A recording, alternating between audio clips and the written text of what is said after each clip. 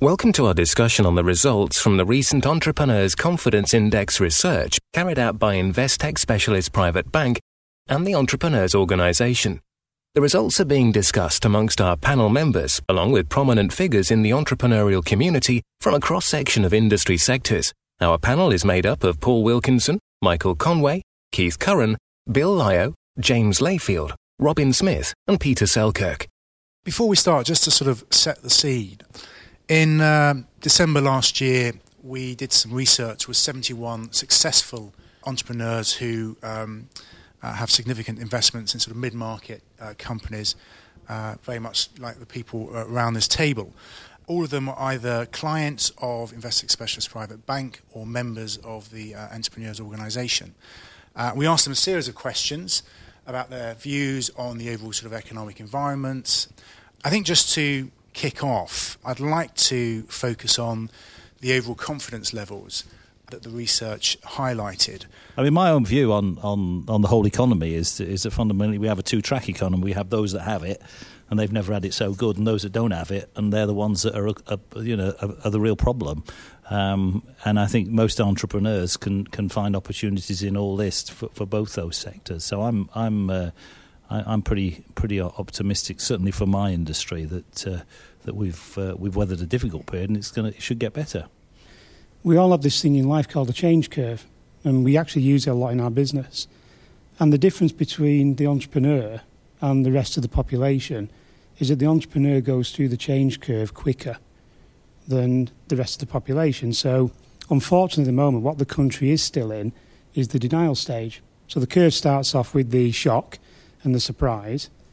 Then you go through the denial stage. Then ultimately you go through the anger stage, because something's got to change. And the world is false. The world has been false for the last 3 years. So something has to change. And at the point when people then try to drive that change in, that's when the anger kicks in. But then eventually you realise that something's got to change. So then you start to negotiate. And that's the negotiate part of the curve. Then ultimately you finally reach then depression. Because the net result of negotiation is that something has to give. And in this country, it's not given yet. You know, we've done the oldie bit, etc. We did it for 10 minutes. And then it was, right, now let's go back to the Tesco again. Because we're still in denial, because the government's not turned the interest rate dial yet, which is the crazy part. And it's got to turn it, and it's got to turn it quick. Looking at the current sort of environment, I mean, how big an opportunity is it then for entrepreneurs at the moment in terms of launching new businesses, taking advantage of the current environment? I mean, Sally, what's your view on that? Yeah, I suppose I'm hearing a lot about innovation around the table, and personally I've just ploughed just under $7 million into a product out of Australia, and we got a lot more for that $7 million than we would have gotten a few years ago. That's gaining good traction in Asia Pac, and I think following on from your change curve, which is an adaptation of the grieving process, I agree. We were able to say that the business we had doing banking, IT services into banking and finance was kind of a dead duck. But we could see traction on the Green Track product out of Asia Pacific, and we talk to customers. That's how we assess whether it's something that's worth taking to market or not. So locally in the UK, it was really important to talk to our customers beyond what we would normally do, because while Asia Pac is gaining traction, it didn't really bump the sides in terms of a recession over there, whereas the buying behaviour of customers over here is really quite different. I suppose I suppose if you set your business up in the right way, you can take advantage of, I suppose, this situation. So what we've seen is lots of weaker businesses go out of business, which has meant we've actually got their customers. So we won our biggest ever contract before Christmas because one of our competitors went out of business. So to us, it's quite, as long as you're doing the right things and you've got the system set up, and as you say, you're watching cash flow, keeping an eye on that, then you are in a position to really, really, really grow. So we're expecting to double in size this year because we won 9 new pieces of business in the back half of last year from major brands, because we've got a really nice proposition. It's quite unique. Which means that we can get in the door when other people are trying to knock on the door with a very generic proposition. We've got something very clear to say, and we've been set up. We sort of kept our costs very low across the last year, watched our headcount, probably got everyone to work a little bit harder than they normally would, and as a consequence, we came into this year in a really great position and have basically been winning things ever since. We've been very fortunate. I mean, demand for our products has grown, and the economic circumstances has provided opportunities for us. We've just completed on buying our second business unit in Manchester,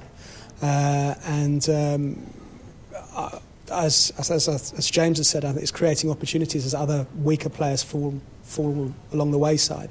There's more opportunities left for the stronger businesses to grow further, and that's one of the things that we're seeing very clearly. Only 5% of the entrepreneurs that we surveyed, thought that access to capital would be easy during 2010. Obviously, there's been a lot of media coverage about the traditional retail banks. Are they doing enough for business people?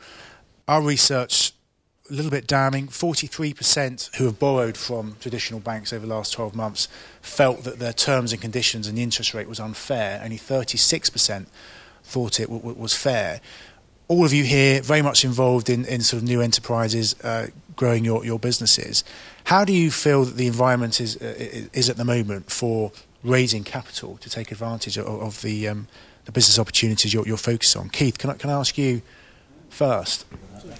I say you go for the three Fs. You go for your friends, you go for your family, then fools, and then after that, you've got to then start looking at the institutions and the banks. I'm firmly of the camp that that views the UK PLC is in a troubled state and needs to fix itself by looking at the world as a market. And the piece of that's relevant in this discussion is the capital flows. I mean, in the big scheme of things, the big capital generating nations, the investors of the future, are Asian and Middle Eastern. And one of the things we've got to try to figure out how to do, and I don't think we've got an answer to this yet institutionally, is how to be a good place, how to generate the streams of funding, which are huge and locked and sitting in China, to be able to finance the smaller businesses, the entrepreneurial streams. And I think banks like Investec, others have a big role to play in trying to figure out how to do that. And in world competitive terms, what UK entrepreneurial businesses have to do is to do a better job than the Germans and French and the Americans of saying, look, this is a great place to put your money. Yeah. Can I just ask a question in relation to these sort of alternative sources of credit and finance? Just to read a couple of stats from our research. 28% of the entrepreneurs that we interviewed are looking to raise capital through private equity, 17% mezzanine finance, 17% are looking to sell equity in their business to raise capital, 11% intend to borrow from their friends and family. Are we sort of surprised by those findings? Was that always the case, even during the good times? Or is this a sort of reflection of the feeling here that, the banks are much stricter now in terms of who they're lending to? Robin, could I ask you what your view is on that? My personal belief was, I completely agree that we need to look at Asian capital, and we're facing Asia all the time in terms of fair trade organisations. I personally believe we need a local economy as well. I think we need local funders and local philanthropists and local entrepreneurs and local funds to get some local entrepreneurship going again. I think we need to rebuild. I mean, that sort of refinancing package that you pulled together, would that have been the same route you would have taken 5 years ago when things were great?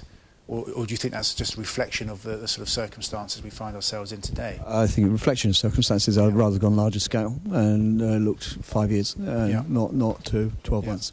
Bill, what's your view on this sort of growing trend to use alternative sources of finance? Were you surprised by that?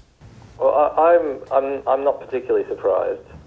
I have to say my own views, as I've done just about every kind of capital raising, my own views have now turned 180 degrees and actually now see capital raising as probably a negative activity for most businesses, e.g. better off not raising the capital and doing it another way. Yeah.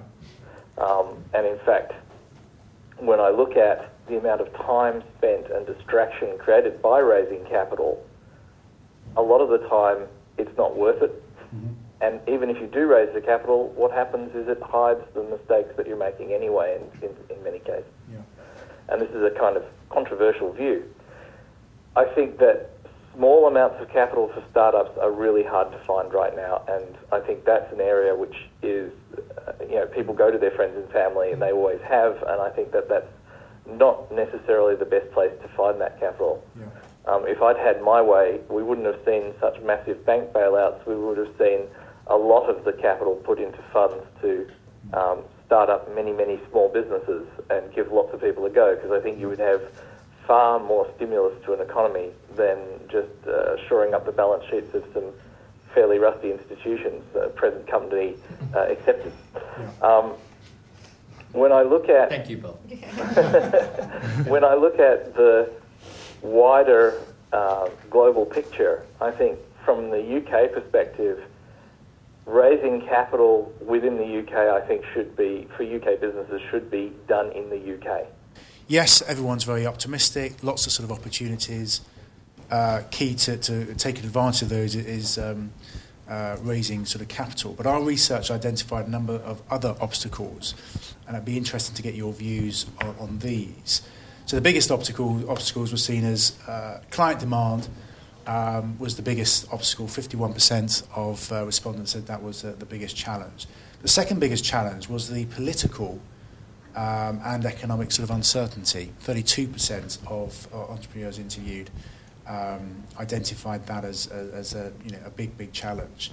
Other areas were regulation and also the cost and availability of labour, good quality sort of labour. And I just wondered what your views are on all that as you look to sort of grow your businesses or launch new ones. What do you see as the sort of the biggest obstacle? So, Michael, can I start with you on that? The one concern I've got out of the ones that you listed is the end user, the consumer. And it's not the consumer's desire to still purchase products that we all produce or services. It's their ability to pay for those products. And we got to a stage some time ago where the government had a choice to make. It either let the country die or it put it on a life support unit. And it made the choice to put us on a life support unit. And the life support unit basically is low interest rates and quantitative easing. But the trouble is then that triggered a word that we never used to use in the language, which is trillion rather than billion. So we've now got to a stage where even if we started to pay back the debt, if you've got a debt of $1 trillion and you can afford to pay back $1 million a second, it takes you 44,000 years to pay back $1 trillion. So the bottom line is it doesn't matter whether it's the next government or the one after, etc. Something pretty big has got to happen because we're still in a false world. I think the election is going to be absolutely critical in terms of setting the scene for business success and entrepreneurial success going forward. I think it's a real challenge. I mean, if the government's serious about creating an entrepreneurial economy, it has to create some fiscal measures that create an appetite for risk. And if that risk pays off, then people should get rich reward. And sadly, the bankers have not helped this situation by getting high rewards for taking lots of risks that ultimately fail. But we don't have that luxury when you're in a real business, because if you fail, you fail. So I think that's a real challenge, the political environment, and we don't really know where anybody stands on this at the moment. I think the other major issue is the one of regulation. The role of the EU in determining the employment regulation, which it can be a real drag. Not that I'm against paternity leave and maternity leave and all this sort of stuff, but businesses, they are a real cost to the business. So we've got all that, and we have to deal with health and safety, all the administration. I mean, not suggesting we don't have to do it, but all these things are about a balance in the end.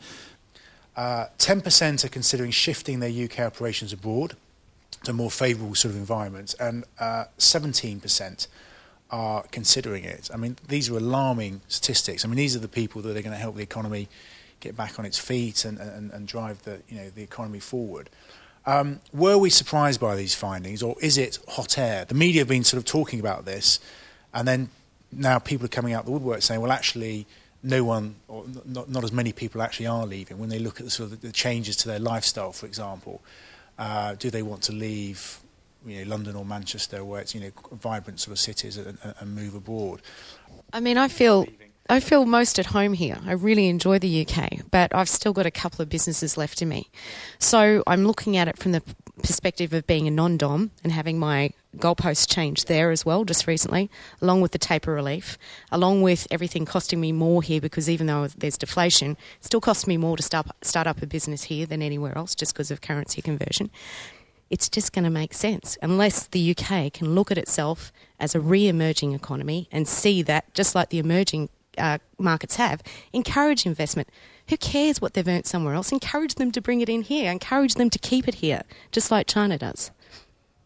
The UK has obviously got great benefits, a wonderful place to live, but I think just reaffirming what was said by other people, if measures aren't taken to encourage people to stay, and it is expensive and it is difficult and you don't get the benefits, then I think it's, other places do become more attractive and you have to consider other options. And I think the other thing to say is, one of the things that I've seen very clearly is in the improvement in global communication.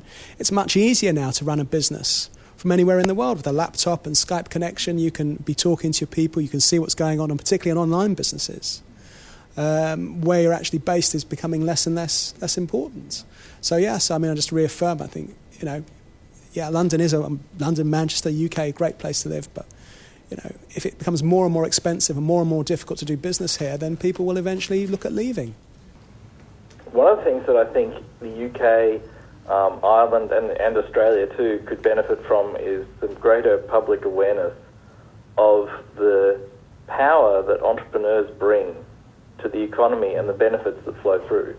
If you had greater public awareness of the true benefits that having a bright and active entrepreneurial society can bring, those benefits of that vivid and excellent society can actually be for everyone.